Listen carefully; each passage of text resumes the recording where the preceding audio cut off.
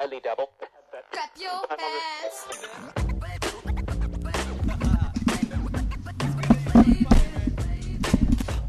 Hello, and good morning. Welcome to 3CR Wednesday Breakfast here with Judith, Nick and Patty. Today is a day. It is the day. I'll try again. I'll wake up a little bit first before I try and open my mouth. Today is the day that the teddy bears get their picnic. Is that right? It could be. Well, I better down get their picnic. You can tell you've got a 2-year-old in the house, Nick.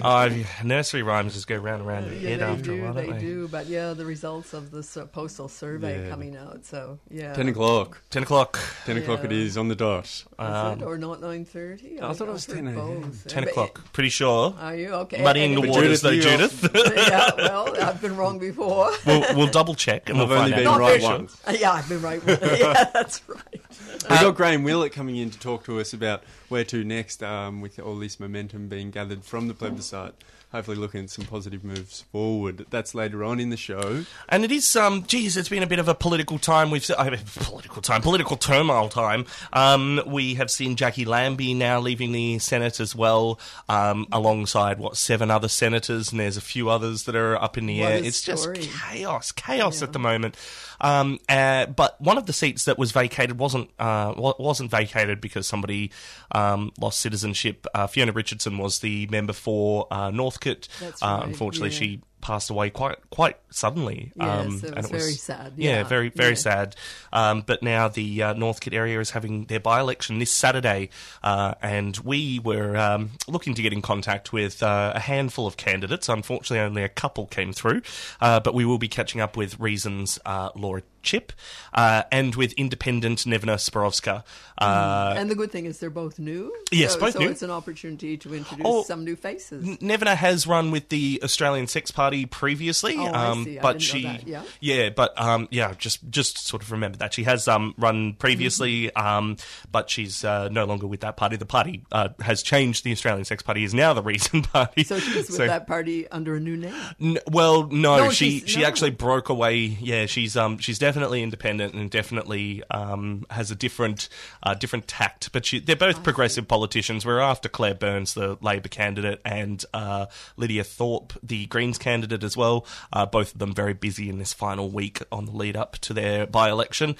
Too busy for poor old 3CR breakfast, unfortunately, but we will be catching up with those other two. The Royal Snub. And we're also going to be speaking to Amy Frew, who's a lawyer with the Human Rights Law Centre, and she'll be talking about the report the UN Human Rights Committee has brought down, which has really slammed Australia's record, and she'll be telling us why she was actually there in Geneva for that. So That should be interesting. We're heading to a top of 31 with, I reckon, a few storms and a couple of showers. But we've also got coming up on the show a bit earlier on, we've got a snippet from you, Judith, from the motherland Canada, and about the Safe Injecting Centre.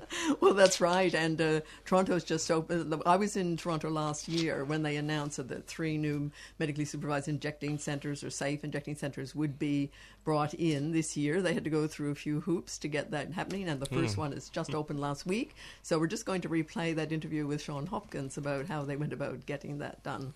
And also, I really need either of your tips.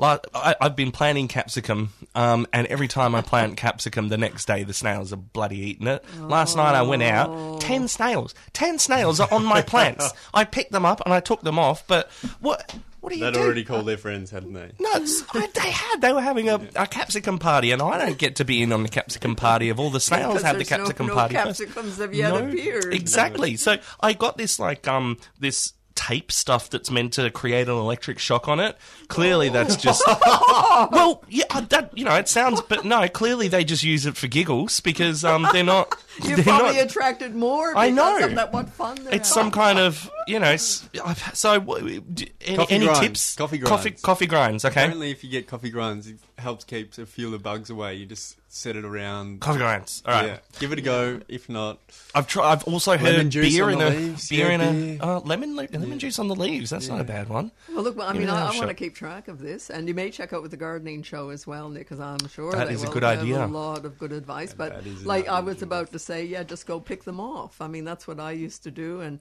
being a person who doesn't like to kill little creatures, and I particularly love snails. It's a hard one. It's a hard one. I know it is a hard one. I didn't want to kill them either, so I was picking them off and putting I them admired them. elsewhere.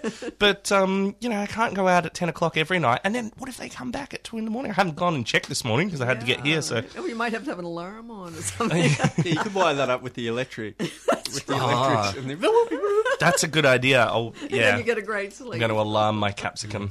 That'll do this it. week, there's a festival happening just outside of Victoria, heading into New South Wales, called Strawberry Fields, and I'm pretty sure, Nick, you have sorted a tune for us. Yes, Amaroo Tribe, relatively new band. Their album came out earlier this year, and you can find that on SoundCloud. It's probably on Bandcamp and all sorts of things as well. And the song is Bahia del Sol on 3CR. Lovely name.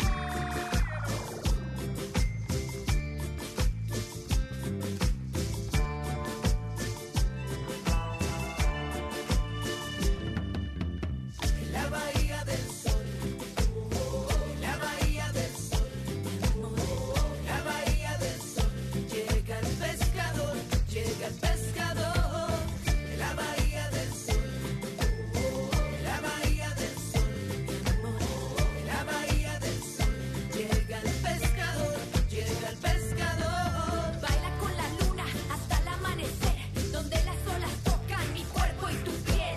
Baila con la playa, tu amor es mi batalla. Siento también deseo atraparte en mi atarraya. Eres mi pescador y así lo dice mi tambor. Cada mañana sol vive la vida sin temor. Somos arena ardiente, esencia latente, valiente y consciente. Despierta mi gente. Déjalo soñar, déjalo cantar, déjalo correr, déjalo beber. Amor, amor. La bahía del sol, la bahía del sol, la bahía del sol. Llega el pescador, llega el pescador. La bahía del sol, la bahía del sol, la bahía del sol. Llega el pescador, llega el pescador.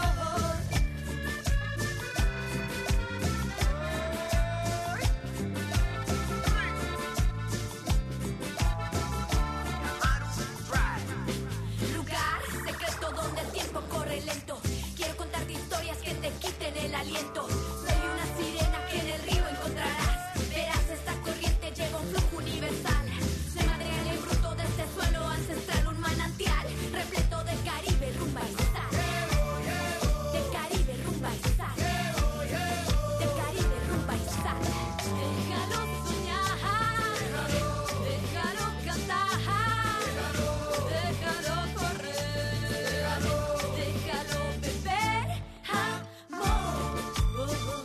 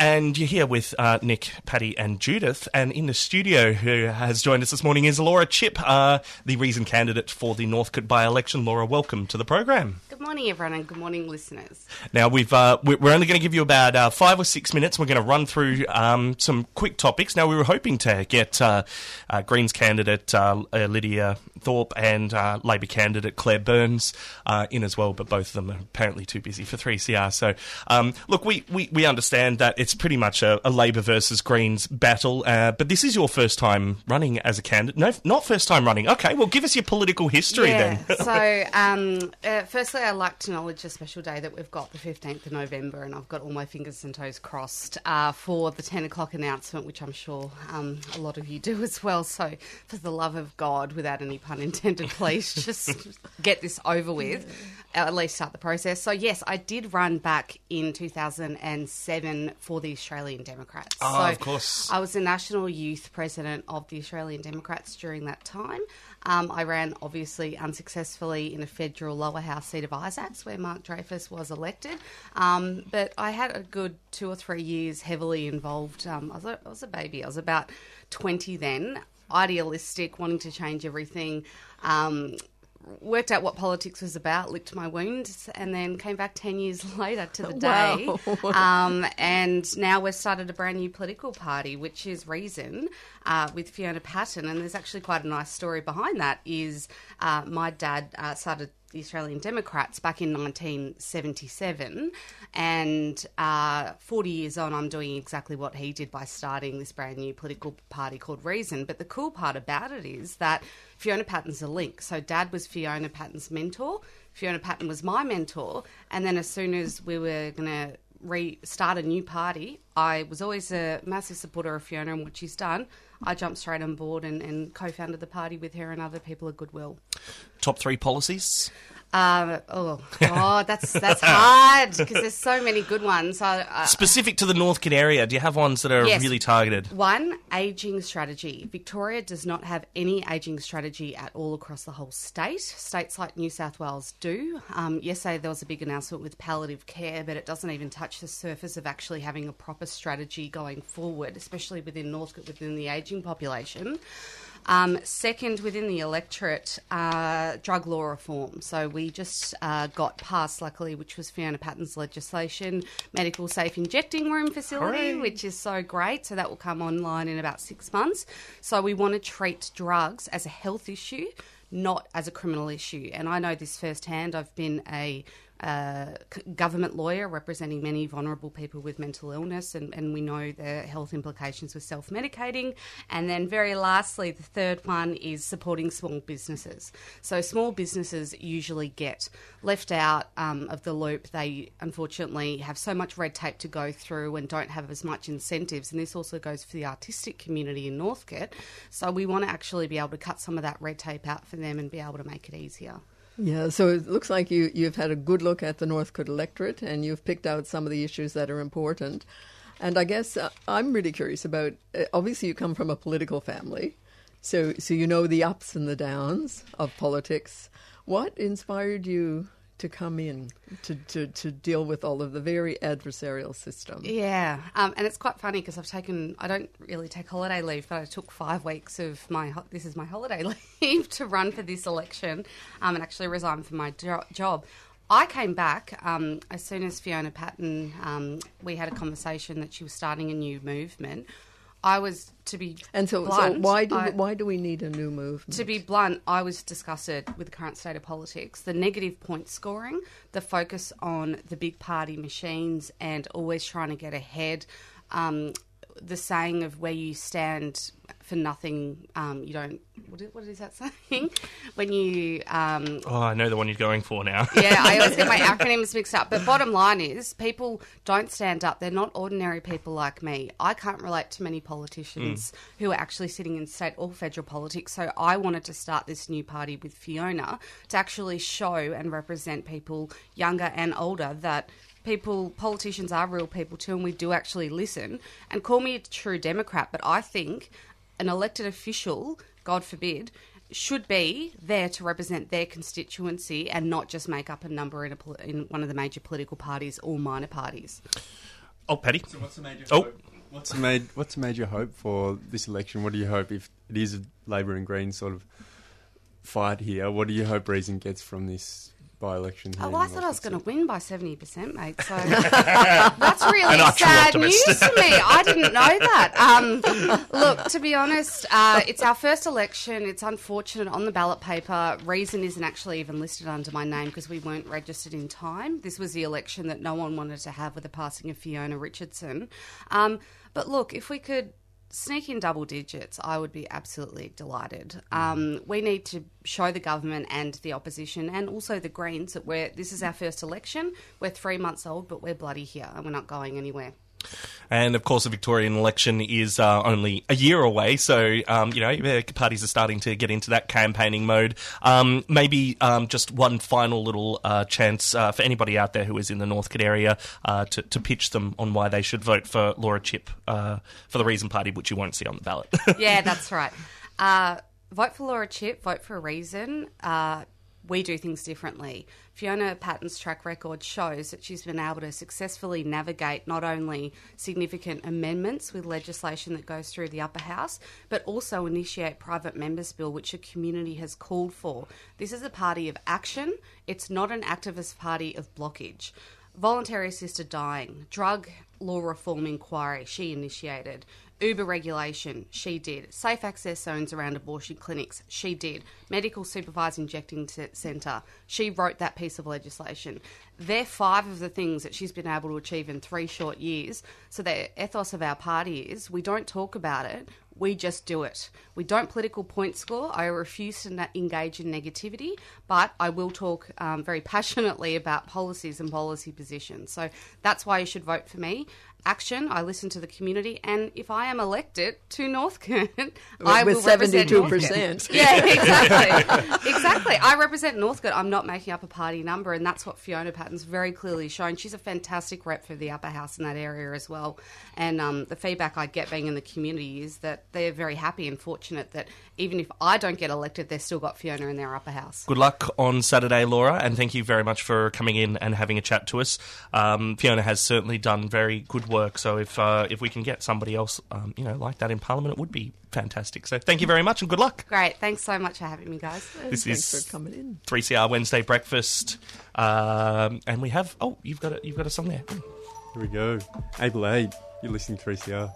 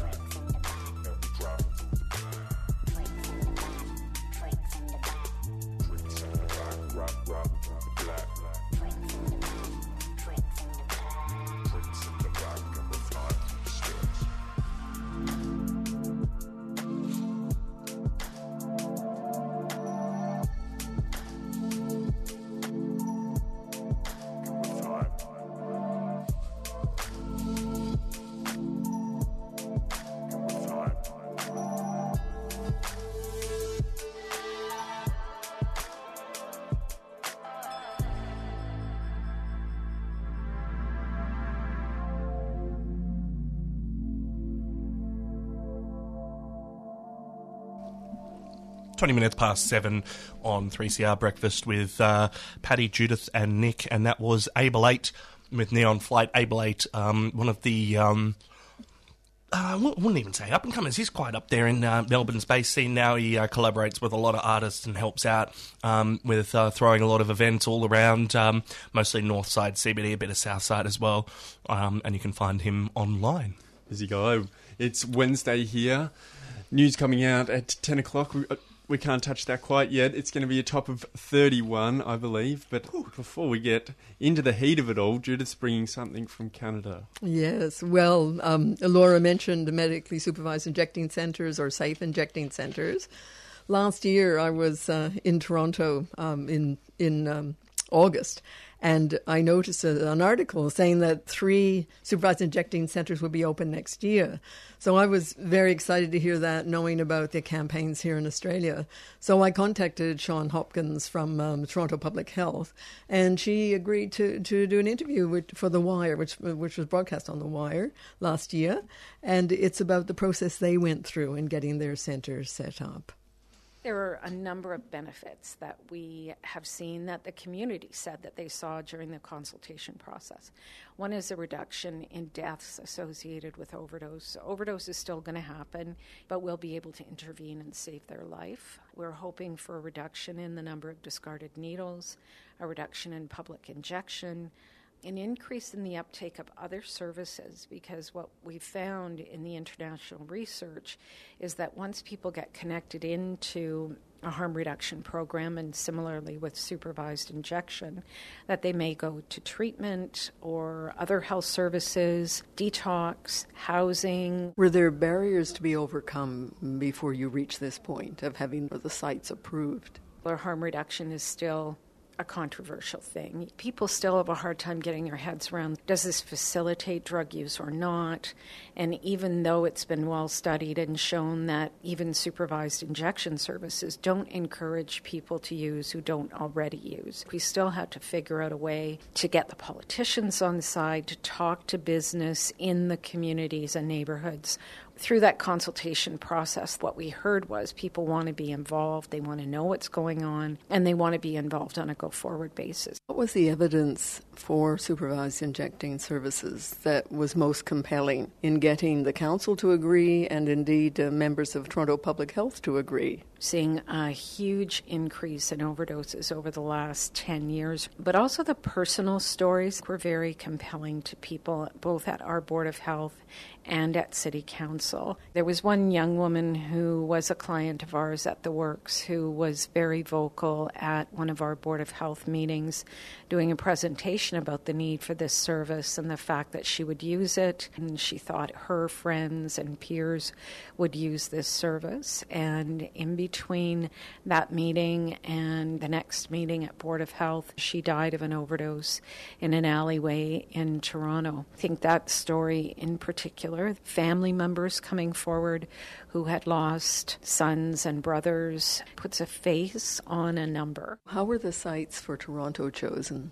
We looked at those agencies who were already doing harm reduction, already had relationships with people who inject drugs, and were already distributing a large number of syringes. So they had a bit of a core harm reduction program that this could be added into, because we wanted something small, something relevant to the Toronto context, building on the strengths that they had in harm reduction and the delivery of harm reduction programs. And I understand the head of police has also supported the idea. Yes, I think their perspective on this is a bit different, but I think they see the value. We've had needle exchange for over 25 years.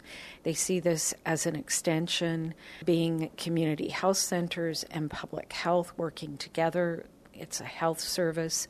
They're not arguing about the need, but as we go forward into the implementation phase, we have to figure out how we're all going to work together. Once the exemption to the Controlled Drugs and Substances Act is obtained, then we have to figure out what are the protocols with our police. When can they come in or not come in? Where are they outside of the site? How do we work with them in the community? So it'll be a partnership with them as we go forward. You described quite a broad program that already exists in harm reduction in Toronto. Some programs like the needle exchange program have been going for a long time. What will this add? What we do now is give these supplies to people and say, you're kind of on your own. The 3 sites that are going forward see a very large homeless population. And so people are going out having to rush their injection. We know people have died around these locations. So what this will add is not only are we giving you these supplies, we're going to sit down with you when you go to inject. We're going to be able to monitor them and support them, ensure that they're using the best possible technique when they are injecting and reducing infections. And that was Sean Hopkins, and you can hear the compassion there from Toronto Public Health, and it's great to hear that the first of those safe injection sites opened last week. And we will have the first one in Melbourne in about 6 months. It's going to take a little while. 6 months. It's been a good pressure fight put on there for that to happen. But up next we have someone on the phone. We have Amy on the phone. Oh, great. Okay, fantastic. So, Amy, first of all, just as an introduction to the topic and what we're going to talk about, was that in October this year, the United Nations Human Rights Committee released a damning report on Australia's lack of compliance with the International Covenant on Civil and Political Rights. So, in particular, the committee pointed to Australia's treatment of refugees, the rights of Indigenous peoples, and also gay, lesbian, bisexual, transgender, and intersex people, which, of course, is all on our mind today. And then around the gay marriage and same-sex marriage discussion and the announcement of the results of the postal poll. Last Thursday, the committee published the recommendations for Australia. So Amy is a lawyer with the Human Rights Law Centre. She was in Geneva for the UN review. And so after that introduction, Amy, welcome. Oh, thank you very much. Welcome to 3CR this morning. So, Amy, I thought just first of all, because a lot of people might not be aware of the International Covenant on Civil and Political Rights. So can you tell us just what that is? Yeah, sure. So the International Covenant on Civil and Political Rights, or ICCPR for short, is one of the two, I would say, foundational international conventions that form the kind of international human rights landscape for the globe. Australia agreed to be bound by it in 1980. And the ICCPR, the reason I say it's one of the kind of two foundational conventions is that it really it goes to, or it covers the kind of human rights issues that people think about probably quite immediately when they think of human rights. So it has things like the right to life, the right to liberty, the right to freedom of association, those kind of rights where the right of the individual is protected against intrusion from sort of undue or unfair government interference. I see. And as you say, Australia signed this covenant in 1980, and I assume it has ratified it? That's right. So Australia in 1980, that's when we agreed to be bound by those things. So with the International Covenant under Australian law, we agreed at that time to do it, but that doesn't mean that automatically all of those the articles, the separate points within the convention, are automatically rolled into Australian law. It's then up to Australia to make sure that each of those things we've agreed to is put into our domestic law. And has that happened? Well, no, so that's the thing. So that's where Australia falls down. So in some areas we're doing well, but we don't consistently comply with all elements of the convention that we agree to comply to. And yes. That's what the committee drew attention to last week, the areas that we need to make some significant improvement on. I see. And Amy, what was your role in Geneva? Well, you were there, I gather, for at least the discussions. What was your role there? Yeah, sure. So when, as part of the review process, Australia writes a report saying what they've done, and that's every 4 years. And then once they've released that report, civil society has the opportunity to make what's called a shadow report, And that's where Australia naturally highlights the things that we've done well. Civil society is keen to say, well, hang on a second, there's a lot of areas that still need a lot of improvement. So the Human Rights Law Centre and Kingsford Legal Centre, which is a community legal centre based in Sydney, coordinated the Shadow Report that was ultimately endorsed by 56 organisations across Australia, highlighting the issues that civil society saw Australia needed to make some, well, in many cases, quite radical changes. Oh, I see. And then I was part of a delegation over there that went along to make sure in person we briefed the committee and were on standby to provide further information to make sure that the committee was fully informed of all the different details of the ways in which we thought that Australia could do better. So it sounds like the committee was looking at least two reports. One, the Shadow Report, produced by civil society and coordinated, I think, by you or your organisation. And also there was the report from was it from the Australian government? Yes, the Australian government provides their official report. I see. And we coordinated a report, but actually anyone can really make a submission in the review phase. So, I see. Other groups did also make reports, and there were other people in Geneva as well, other civil society groups, I should say. Yes. So it is an opportunity for lots of people if they want to get involved, but obviously, given the sort of complexity of the UN system, it's not necessarily something that people are aware of. Right, but it's fantastic that it is open and a lot of people actually can make a contribution. And so this isn't, my understanding is this isn't the first time Australia's been called out or censured by the UN for its human rights record. No, well, I mean, so we, as in most states, Australia is taking time to implement all of the things they agreed to. But naturally, as you can see, from 1980, we've had 37 years to get there.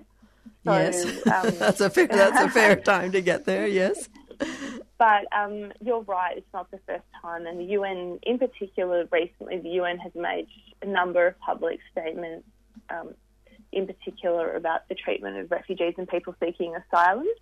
And so in the last couple of weeks, in particular around the issue of the Manus Island Detention Centre, we've had the Office of the High Commissioner for Human Rights making a very strong statement about the treatment of the men being held there, and the UNHCR has made a number of statements. But we've also been reviewed this year, for example, by the other sort of foundational covenant, the International Covenant on Civil and Political Rights. And in that, their concluding observations as well, they made a number of comments around where Australia needs to lift its game, basically. So what does it feel like as an Australian hearing that Professor Yuval Shani, the Vice Chair of the committee, describes Australia's record as chronic non-compliance and so low it's completely off the charts? I mean, how does that feel when you hear those things?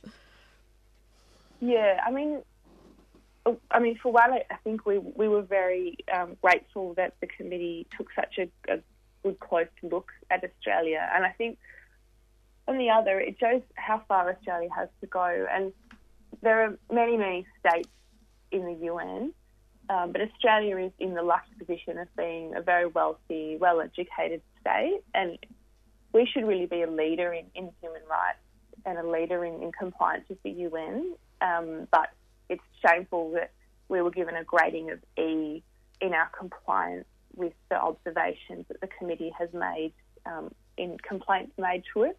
And that's pretty embarrassing, I think, for a country that is very well resourced and much better than many other countries to be able to deal with the UN. Yes. And, we would have had about 4 weeks ago now, Australia was voted onto the Human Rights Committee, which is the Human Rights Council, which is a 3-year term commencing early next year. And that's really an opportunity, hopefully, for Australia to step up and start leading, especially in our region, on human rights. And so what has Australia been called on to do? What is the UN looking for from Australia? They made quite a few recommendations in their concluding observations. And I think in your intro you picked up on three of the key areas being the treatment of people seeking asylum and refugees, Yes.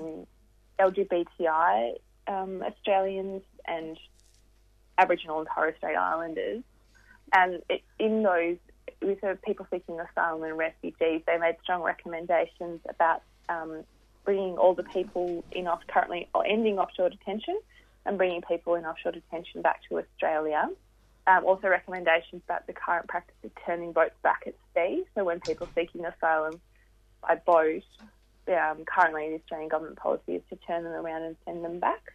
Mm-hmm. They also made recommendations, as you picked up on, about the plebiscite for marriage equality, which, I mean, we'll know the answer today by 10 a.m, but they made comments about how inappropriate it was to have a public vote. Yes, I mean, I've actually, taken something out of that report, which says resort to public opinion polls to facilitate upholding rights under the covenant in general. I mean, say no more, and equality and non-discrimination of minority groups in particular is not an acceptable decision-making method and risks further marginalizing and stigmatizing members of minority groups. Well, just this morning there's been the report of more calls to helplines from young gay, lesbian people, so yeah, that's quite a strong statement, I felt. Yeah, they didn't mince their words, and they made a number of strong statements in the review itself. And I think that's the thing. When very lucky, wealthy, well-educated nations like Australia show up, I think there's a expectation that we can do a lot better. And yes. Certainly the recommendations lay out a number of ways in which we can do better. Yeah. Amy, I just wanted to ask, do you know what the ramifications if Australia doesn't lift their game when they're on the chair of the human rights in the UN? Yeah, so there's no direct sort of punitive ramifications, but I guess there's the reputational risk. So Australia very much sees itself as a leader, in particular in our region, in Asia-Pacific in human rights. And some of the things that we champion are ending the death penalty, those kinds of issues. But we've got, a really limited capacity to influence when it looks like we're not doing the right thing ourselves. Yes. And I think, in particular, with people seeking asylum, for example, we're currently at the moment involved in human rights violations and really drawn the countries of Nauru and Papua New Guinea into that, yes, situation. Indeed. Yes. And it's very hard for us to turn around and say, oh, well, you should be complying with, your human rights obligations on one hand, while on the other we're really facilitating in their own countries things like that. Yeah. There seems to be a discrepancy between Australia's, public face internationally, where, as you say, they have been seen in the past, at least, as leaders, and also promoting the Asia area. People have human rights statutes or that kind of thing, whereas at home, it's a totally different story, it would seem. Absolutely, and lots of countries, in particular in the Pacific, have very strong constitutions and bills of rights built into their legislation already, which is something Australia doesn't have. And one of the recommendations also was around Australia having a Bill of Rights. But I think Australia has the capacity and should be a leader of human rights, in particular in the Asia-Pacific, which is an area where we're very proportionately powerful and wealthy. And it's a real shame at the moment that we're not in a strong position to do that, given that we're committing so many violations ourselves. Yeah. So with regard to issues around refugees, I know you've done a lot of legal work in that area, and of course the situation that we're sitting on is just so incredibly sad at Manus Island. What do you see as might happen out of that? Is there any way out for Australia? Of course, we've seen increasing reports in the last few days about New Zealand taking or offering to take 150 people. But I think at this moment the resolution really lies in the hands of our government of Malcolm Turnbull and Peter Dutton, because they could, in an instant, bring all of those people to Australia and bring them to safety. And we don't know what the future holds for those people, but what we do know is that they've been held in offshore detention for the last 4.5 years now. And I think most have been identified as genuine refugees. That's correct. So over 80% across both Nauru and Manus have been proven to be refugees at this stage. So certainly not in question that they're not deserving of our protection under the convention, or it's another convention we've signed, the Refugees Convention. And it's a crisis. The UN has called it a humanitarian crisis on Manus at the moment. The men have been in the detention centre now without electricity, running water or food supplies for, I think this is the 15th day. They're really terrified that if they stay there, they'll be attacked by the Papua New Guinean Defence Force. And that's a valid concern, given that on Good Friday this year they were attacked by the Papua New Guinea Defence Force, and over 100 live rounds were fired into the compound. But they're terrified also if they leave that they'll be thrust out into the community. And the local Manusian community, they're not equipped to take on a large number of people. They've got a kinship culture and a lifestyle that means that it's not one that easily expands to encompass so it sounds hundreds of men. So it sounds like Australia really has a lot to do to improve its image, both in the eyes of the UN and also, I think, the eyes of Australian people, because I know with all the demonstrations we've seen, people are quite distressed about what's going on there. Amy Frew, I really appreciate you coming on this morning and providing more information about the Covenant and just Australia's human rights record and how we're looking at the UN, and all the best with your work. Thank you very much. It was a pleasure. Thank you. Bye-bye. Okay, bye. You can have your say on any topic that we're talking about here on 3CR Breakfast. 0488 930 855. SMS us and let us know your thoughts. 0488 930 855. And just a quick update from Twitter as well. This one's from Nick McKim, Green Senator for Tasmania. He tweeted that the Senate has called on Prime Minister Turnbull to accept New Zealand's refugee resettlement offer of resettling 150 refugees over the Tasman. So we'll see what happens with that. Throughout the day, you're tuned to 3CR. 3CR Breakfast would like to say thanks to program sponsor, the New International Bookshop, for the financial support of this program. You can find Nibs in the basement of Trades Hall at 54 Victoria Street, Carlton.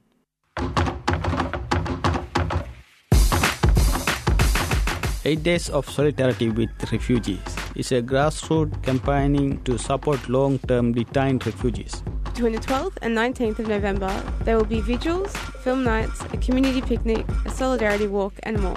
Anyone is welcome to make an event or organise solidarity actions. Look up more info on 8 Days of Solidarity for Refugees.wordpress.com.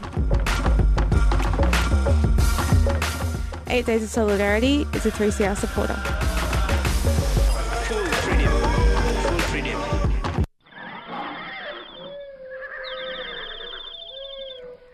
Word's out.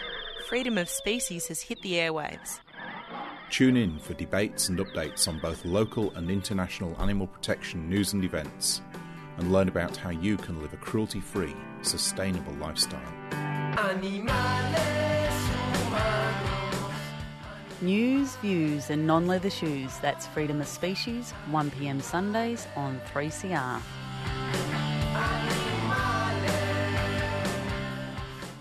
Authorised by the last few remaining kangaroos, Canberra.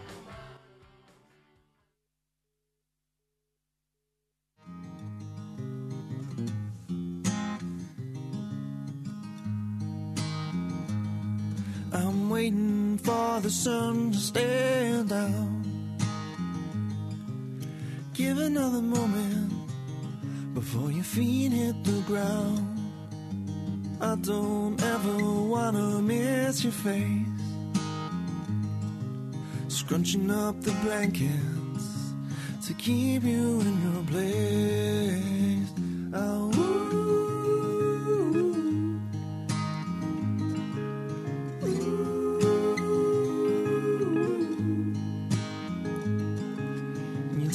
another minute to turn around. Bodies wrapped like presents, no one makes a sound. Can you tell me what's a hurry to leave? Think of all the things that we could achieve. Stay. I'm asking you to stay. I'm begging you to stay. Darling, won't you stay?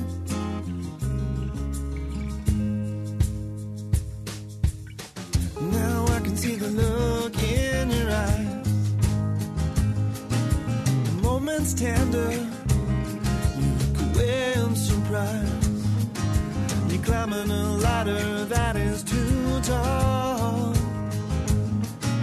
You see, it's not the first time you've had to take the fall. Stay. I'm asking you to stay. I'm begging you to stay. Darling, won't you stay?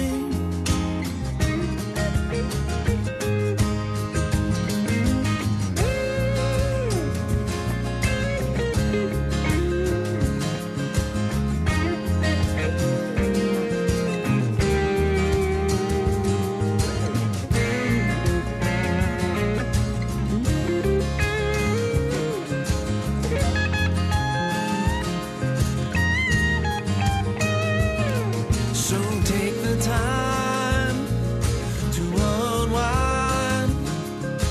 Darling, you don't ever have to go. You're like a shooting star leaving Mars. Really, I can if you stay. No, no, no, no.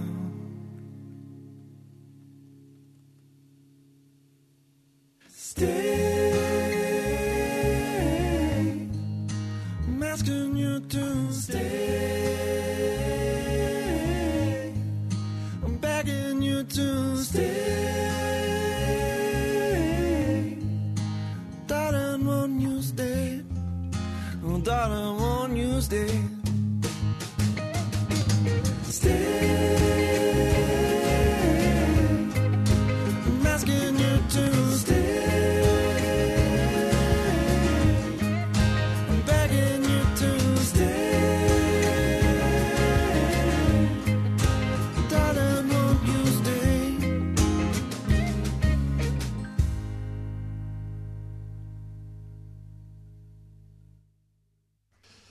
And that was the Chris Comfort Band, Stay.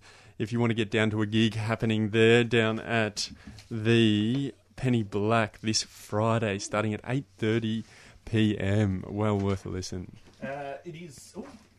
It is 3CR Wednesday Breakfast, about 10 minutes away from 8 o'clock today.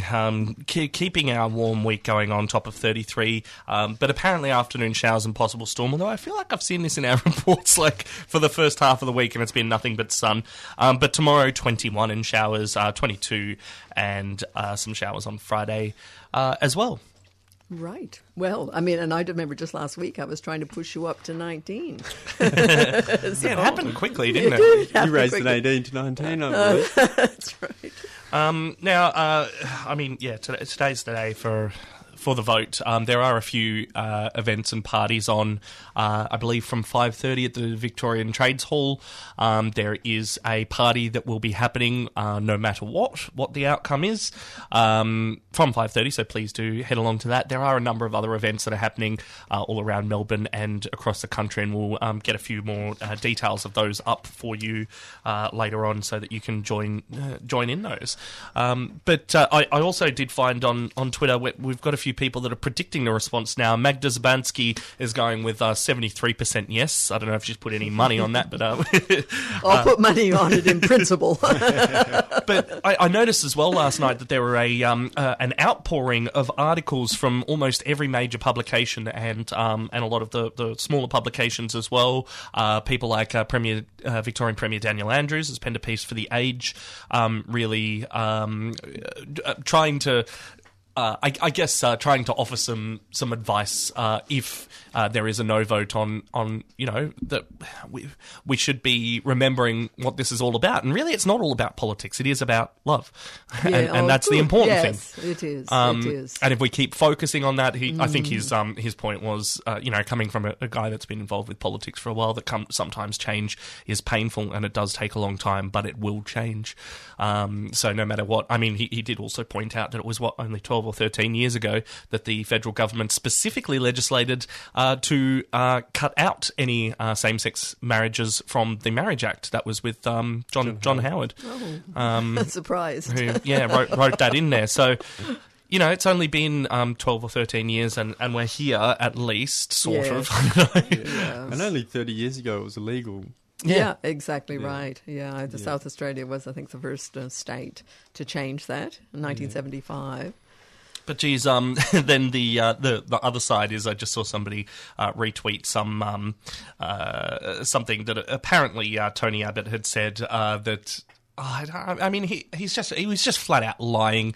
This kind of lying that goes on from politicians these days. I'm pretty sure it's the kind of lying you always hear when they know the truth and they say something that's the opposite in order for that information to reach their supporters, so that their supporters believe that their skewed version of reality is actually the truth, and then continue to repeat that, so it becomes the truth. And I'm putting that in sarcastic quotation marks now. Mm-hmm. But his claim was that there's been no bullying or prejudice from the No campaign, even though there's been, bad stuff from both sides. But I mean, it's lying. There is no way that Tony Abbott, as a member, a former Prime Minister of the country, cannot have noticed that there are some. People do see things through their own, layered way, or their own lens. You'd be surprised. I remember. Because I often would present, when I was lecturing at university, articles and research that would show a different point of view from perhaps that some of the students held. But even then, they would see it through their own lens. So, you just never know what's going on in people's heads. They're so enmeshed in their own worldview. I just wish people would... I don't know, sometimes have a dig around in their own mind and their own assumptions and go, maybe I'm not really being honest with myself. Maybe I do have a bias here. Maybe I... But none of us have a bias, right? No, because I dig around in my assumptions. Well, no, you know what? Something I want to take this away from this equal middle ground, because you often get people who will be like, oh yeah, but you've got your biases too, and it's like, but I might be able to admit mine and discuss mine, where you want to ignore yours, lie about them. Will. And I'm talking about the Tony Abbotts here. So I'm teasing you. But they want to, and I think there is that difference between somebody that's like, all right, I do have this way of seeing things. I'm willing to listen and talk about it.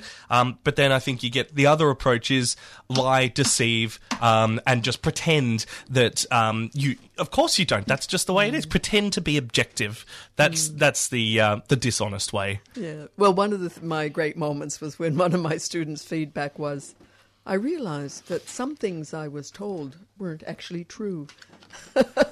And dun, I thought, dun, dun. So anyway, I guess she'd been reading the research and and the evidence, and I think that's what we really need to look at is, what is the evidence telling us, and often that's really missing in a lot of the debates, public debate. Big time. You bring that to the 3CR game, though, Judith. You really look into the into the evidence and give us a good insight. It's all that public health background.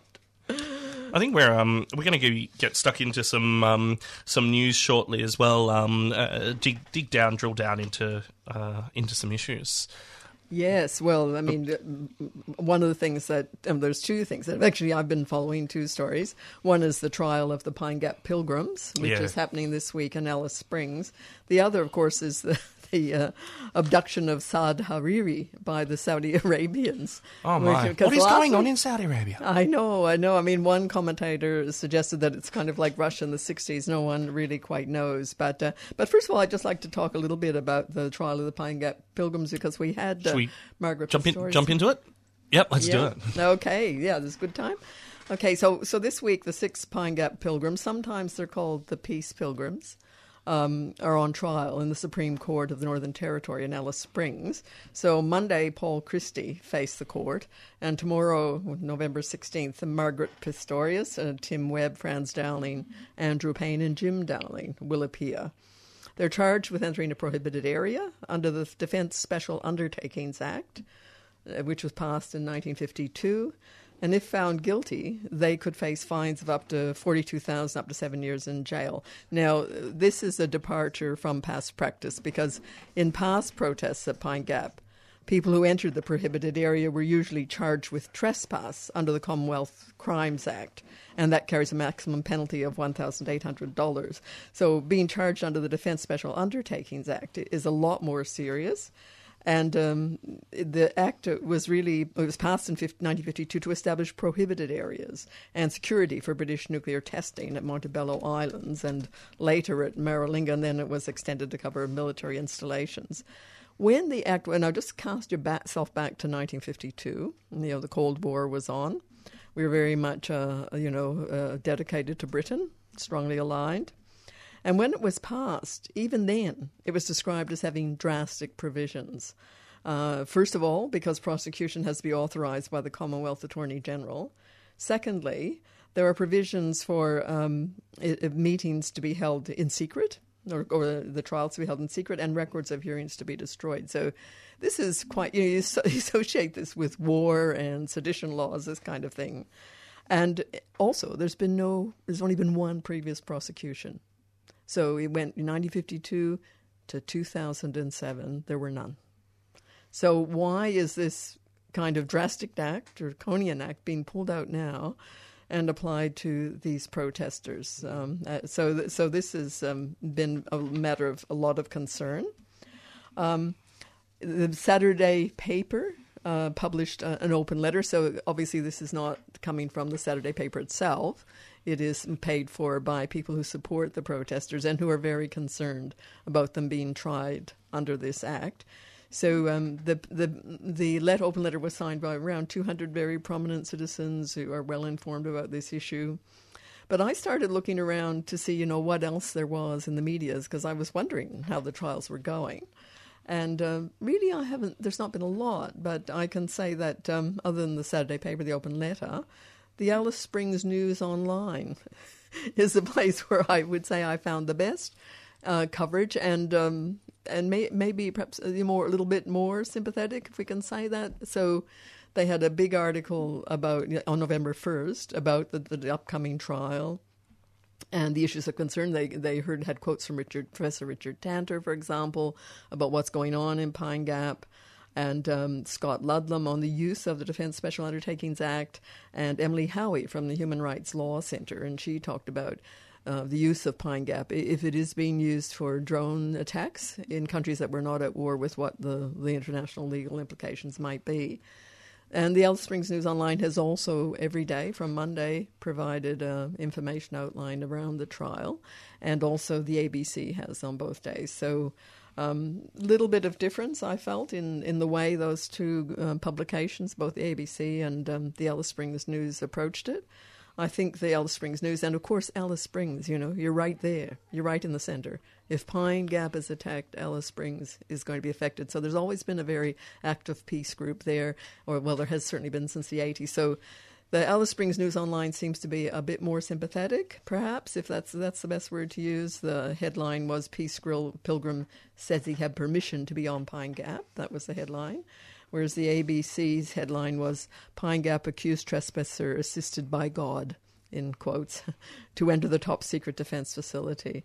Now, it's no doubt that, the pilgrims were informed by their religious practice, and in fact, so that's not inaccurate. But it's interesting there's no reference at all in that, and very little reference in the article around the political context of Pine Gap. And in fact, the ABC article says that, speaking to the jury, because he's representing himself, Paul Christie, he argued that Pine Gap's activities justified his actions, and then there's within that, it says, of which there was little official confirmation. Now, a person reading might say that this guy doesn't, like the defendant, doesn't know what he's talking about because there's little confirmation. Or, the fact that the government's not owning up to what's actually going on there. And it's hard to work out the intent. However, there is a lot of evidence around from research done by the Nautilus Institute about what is going, and also revelations out of Snowden's leaked papers as well. So, there's a lot of evidence around that says Pine Gap is involved in drone assassinations in countries that we are not at war with. However, so anyway, to follow the trial, and of course the other 5 pilgrims who played the lament at Pine Gap for those people who had died as a result of the activities conducted at Pine Gap, that trial starts tomorrow. So I would recommend Alice Springs Online to keep track of it, keep an eye on the ABC, and yeah. Well, thank you, Judith.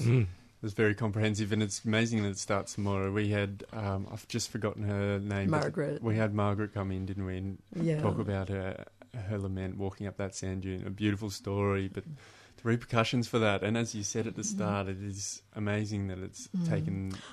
Why now? Yeah, well, there was one other prosecution, and that was also Pine Gap, people coming into Pine Gap, and that was in 2007. And interestingly, initially the protesters were fined a small fine, and well, it depends on your circumstances, $3,000 something, and then $10,000 to fix up the fence that they must have messed up. However, that was overturned.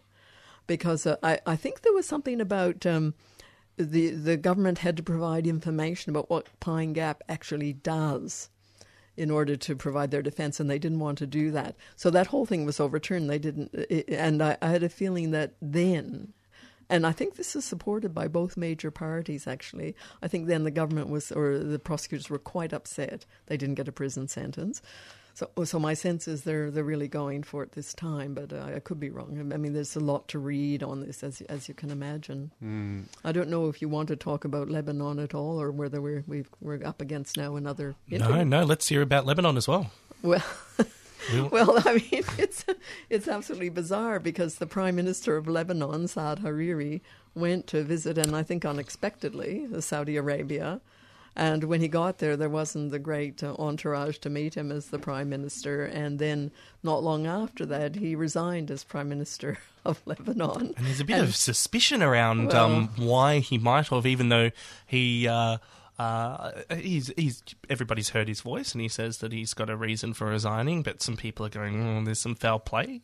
Well, yes, and I guess the other thing is it's important to understand the system in Lebanon, because they have a president who is traditionally a Maronite, and then they have a prime minister who is a Sunni. And so those positions, and then they have a speaker who I think is, I just need to check, maybe a Shia, but I'm not sure, so I won't go into that. But at least those two things, it's useful to know. But it's also useful to know that Saad Hariri is actually a dual citizen, given the debate that's going on here. Obviously no Section 44 in Saudi Arabia then. Well, no, of the Saudi Arabia and Lebanon. So Lebanon. So he's a dual citizen of Saudi Arabia and Lebanon.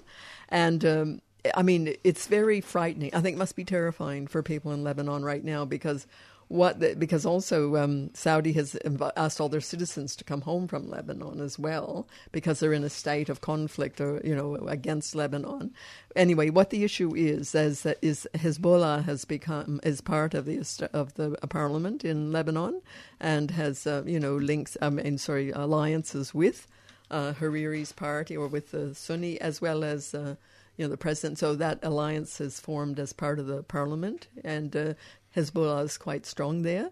And the Saudis, I think, are saying that Saad Hariri has to distance himself and his party from Hezbollah because they are active in, outside of Lebanon, in Yemen, and also in the Syria fighting as well, the Syria war. So it sounds like it's a possible precedent for a Saudi attack in Lebanon. We don't know. I mean, I don't want to say too much, but it's just very worrying. And, having lived in Lebanon for a little while, I mean, the word on the street is Hezbollah is they're called the resistance, and they're the defense against Israel coming in and, make another land grab. And there was a war in 2006 with Israel. So many Lebanese people, whatever they think about the politics, feel that it's a defense. I mean, that's from the street. That's not a research position. But and I guess this also comes not long after Trump visited Saudi Arabia, and I understand the Americans are selling a lot of arms to them, and even Australia, I think, is selling arms. So anyway, look, what a mess. So that was a rather long story from me, but anyway, I think it's something to watch. The best reporting I've seen on that is the first report came out was from the New York Times, interestingly, and Al Jazeera. And you could also go to the Star, Daily Star in Lebanon and just see what's going on. But I know Lebanese people are very distressed, and the view is that he can't come home. He's not being allowed to come home right now. If you want to SMS us with any thoughts or have your say, 0488 930 855. That phone number, 0488 930 855, and a couple more events that are coming up today on the postal vote or postal survey, whatever we're calling it. This morning, if you want to head down to the state library, the Yes campaign will be at the state library from 9 a.m. or from 9:30 a.m. They've got 9 a.m. on their Facebook page, but 9:30 a.m. For the 10 a.m. result, and then later on 5:30 p.m. On Lygon Street outside Trades Hall. There's also a couple of parties going on around. One of them is at Loop Project Space and Bar, 23 Myers Place in the CBD, and I'll have some drinks and some music and whatnot. And that's all happening from midday today. So it's a big day. Whatever happens. Yeah. What a big day. We're here at 3CR. Thanks, Judith, for that comprehensive insight into some of the goings-on around the world. Stay tuned. City Limits, brought to us by the People's Committee for Melbourne every Wednesday at 9 a.m. City Limits is Melbourne's only hour devoted to our urban environment, to transport and planning and housing issues, to privatisations and our utility services, to building and or maintaining a sense of community. 855 on the AM band, if we can hear it through the noise and find it through the smog. City Limits.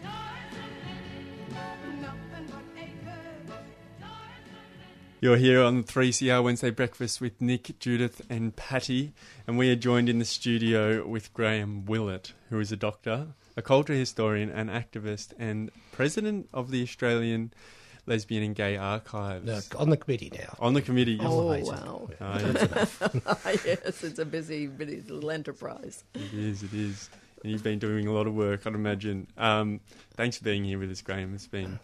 Glad to do it. Yeah, as we were saying before, it's been a busy time for yourself and many others. Yeah, I mean, obviously for the activists, people have been really involved and been doing this for a long time. It's been escalating. You might have thought the 2 weeks between the end of voting and now would be quiet, but it's all about now what's the bill. So yeah, and moving past that bill and presuming it's a yes, which I think it should be. It's a yes. What do you think is going to happen next? Where's this movement? It's been a long movement that's been happening for a long time. I think it's only come into a lot of the collective conscious of Australia, the fight that has been going on for the rights. Where do you think you take this momentum and run with it? I hope that enough of the people who have been involved in this campaign have learnt that it matters to be involved, to do things, and decide to apply it to the kind of plethora of other issues that we now have to tackle. A few years ago, a friend and I were talking about the idea of writing a book or editing a book called 10 Things That Matter More Than Same-Sex Marriage. And the problem wasn't coming up with 10. The problem would have been narrowing it down to 10 because this is so much stuff. Yeah.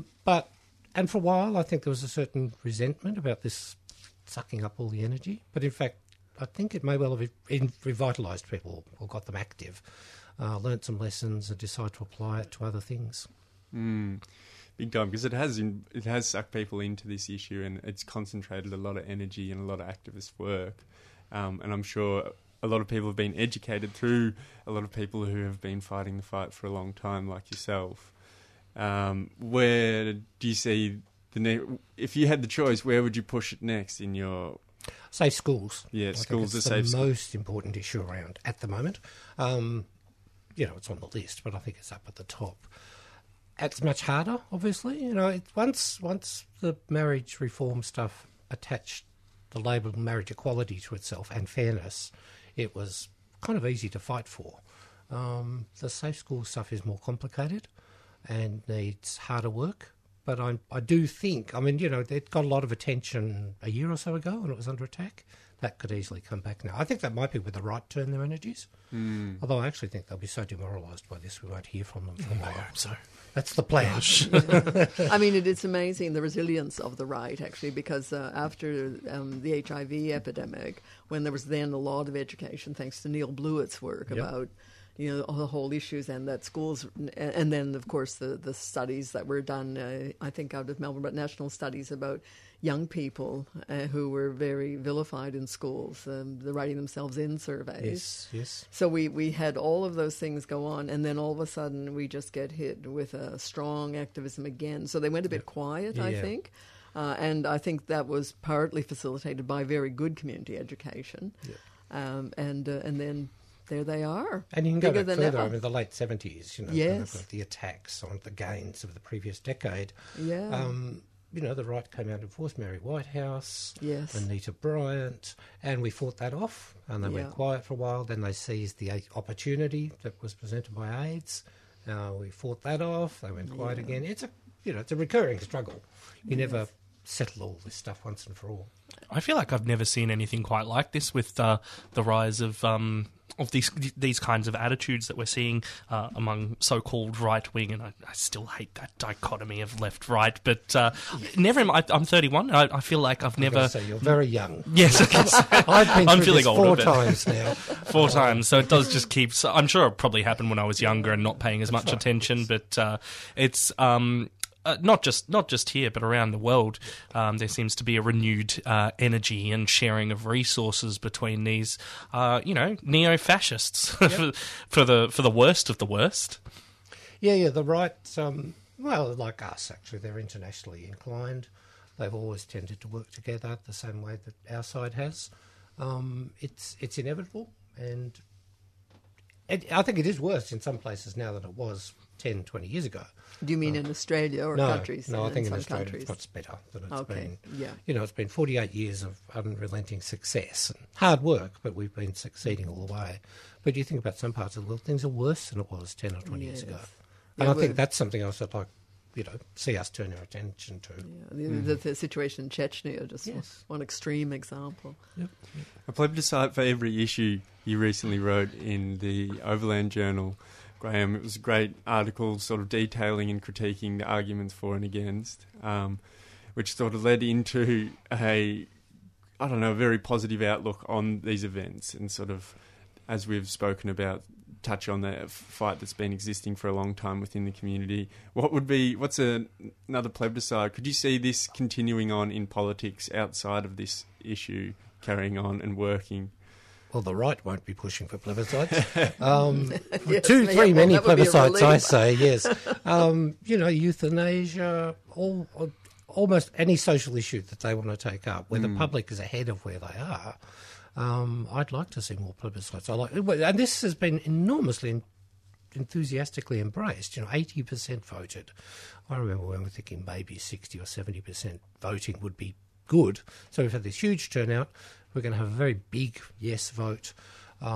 Hopefully it encourages people to trust the public more, to rely on their common sense, as long as we go to them with the issues, which we've now been doing for 13 years, so, it takes a while sometimes. But the euthanasia stuff would go through in a plebiscite. So would a lot of other issues, I think. Big time. Now, another question I wanted to think about was, what would you see in the Australian archive now from this plebiscite in a few years? As a cultural historian, would it be a PO box, or would it? What do you think will be getting? Oh, if we could seize one object and take it. Yeah, I did like that. Somebody said that they lived around the corner from the post office, the letterbox that Thorpe anyway used in the ad, and we were going to sneak out in the night and steal the letterbox. That would be good.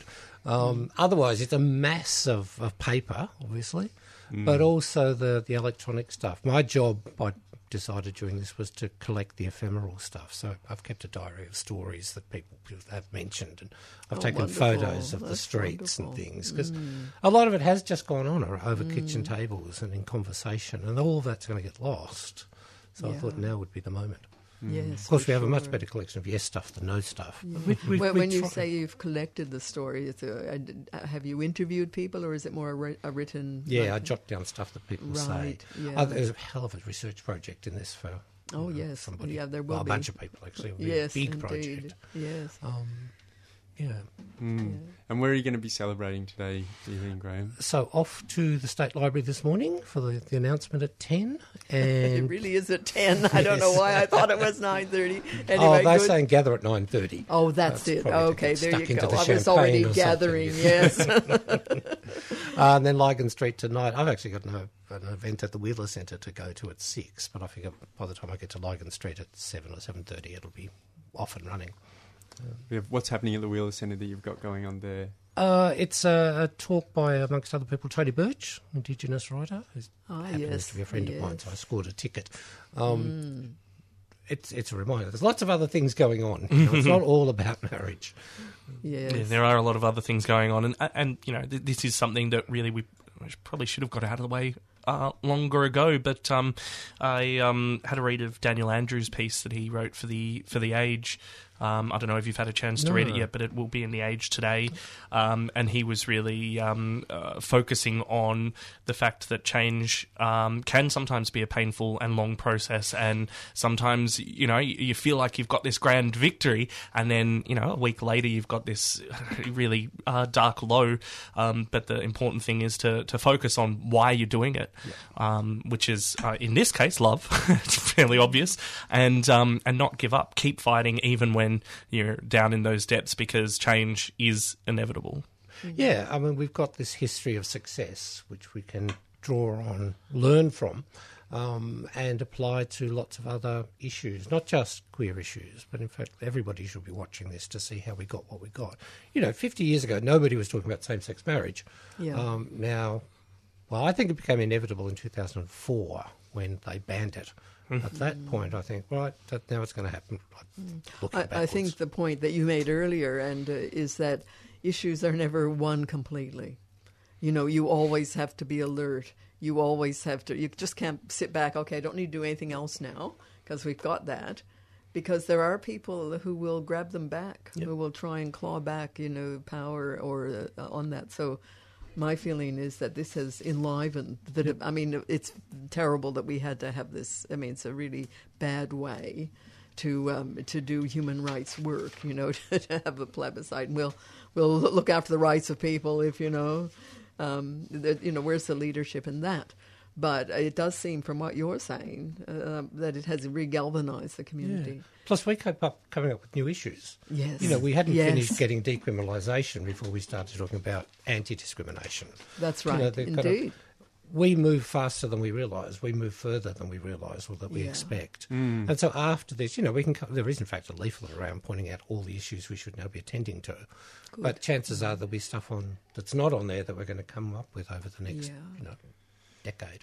And in that article, you point to a really good point that it's a sad truth that Australians have had to earn their rights here. It hasn't been enshrined in Constitution.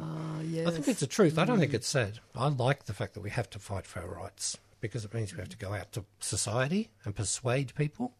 The idea that women should have the vote could have been decided by a high court if we'd had that kind of constitution. But in fact, women had to go out and, hammer and weigh at it until they got the right. And you drag the politicians behind you. They legislate, and then it's kind of on the books. The High Court can always revisit a decision. The legislature can, but they're not going to. There is no chance at all of marriage ever being repealed. And then on that point, Graham, last question, because it has been such a long movement, what would you take? Is there Is there a system to this activist work that can be applied to other issues that you can see now looking back and having lived through it? Yeah. So in the early 70s, when the first movements were set up, the idea was to build a big movement, a big consolidated, unified movement. And shockingly, it fell apart in about 3 years, fragmented. But in fact, that turned out to be a very good thing. People go off, they do what they want to do, they work on what they want to work on, they stop fighting with each other about things that, while important, are never going to be resolved. So at the moment, all the little plethora of support activist groups, action groups, are the way forward. And looking back, that's the achievement of the early 70s, that model. Everybody go, do what you want to do, and get stuck into it. Thank you, Graham. Thanks for joining us. You've got a busy day ahead of you, as always. Yes, lots of partying, which is a good thing. It's a good kind of day to have. Yeah. It's been a pleasure speaking with you. You are invited to Sampari exhibition, celebrating West Papuan culture. Sampari, a series of events supporting the West Papuan people's goal for self-determination. Art, discussion, spoken word performance, debate and Melanesian food and culture. Friday, 8th December at 6 p.m. till Sunday, 17th December. ACU Gallery, 26 Brunswick Street, Fitzroy. Go to Sampari Exhibition Facebook or DFAIT West Papua website. Sampari, brought to you by Federal Republic of West Papua Women's Office, a 3CR supporter. And on the phone line now, another one of the candidates for the by-election in Northcote this weekend, this Saturday. If you are in the Northcote area, you need to get out and vote. Nevena Spirovska, who is standing as an independent. Nev, good morning. Good morning, Nick. Thank you so much for having me on the show. No problem. I understand you had a late night of getting postering done last night. That's right. I was spreading the good word of drug law reform all across Northcote and some parts of Thornbury. So many listeners, if they're in that area, might be seeing a few of those posters up and about this morning. I'll check it out when I go home. Now you are an independent, so let's hear why should people of Northcote be voting for you, Nevena Spirovska? Why? Because they get to have two bites of the democracy sausage if they choose to vote for independents before their major party. Oh. Because they can preference an independent and then allocate their own preferences to ensure that their vote ends up where they want it to be. In my case, my votes are going for the Greens because there's been a lot more action on drug law reform and homelessness advocacy and general political disruption on their end, whilst acknowledging that the Andrews government has made a huge step forward by confirming that we will be having a safe injecting clinic. For my particular areas, I'm particularly passionate about homelessness advocacy, given that the two largest groups that are experiencing sleeping rough are young people and middle-aged women. So while it's great that renter reforms have gone through and someone like myself, who's been a long-term renter with no prospect of owning a house, which I've found my peace with, can now put nails in their wall, I'm far more concerned about the many thousands of people who won't be able to secure a home and the many, many more thousands of people who are on the public housing list. So clearly that's one of your key issues, homelessness, and you mentioned drug law reform. Do you have another key issue that's really important for you for the Northcote electorate? Definitely. To address the harms of gambling, it's something that I have become more and more aware of, and startlingly, it's 18 to 24-year-olds who have the biggest spend on the pokies, because these venues are often, these pokies are often in cultural venues, so places that you might go to see a gig, or places that when you're first becoming an adult will sell you alcohol. And it's how many young people are starting to engage in a nightlife, so I'd love to see a maximum of $1 bet, 10 hours closing, and also $200 maximum withdrawal. And there are quite a few groups in the area advocating for this. So I'm standing with them, calling for those reforms. Yeah, and it's a huge issue, gambling. I don't think even we appreciate the depth and that people will go to get money out of people. So the research is showing, so many issues related to that, and young people, and in sporting as well. Things that are really deep in Australian culture are being affected by gambling.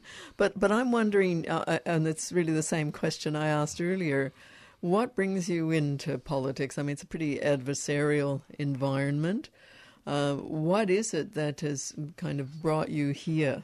What's brought me here is that you can affect positive change and have conversations with the government that as an activist or someone who's campaigning for a cause, it's very difficult to achieve throughout your campaign.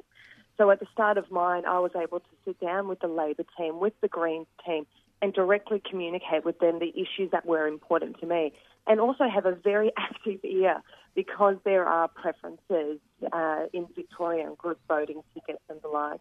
So being able to have the government's ear on behalf of my cause is the main reason that I'm involved as an independent.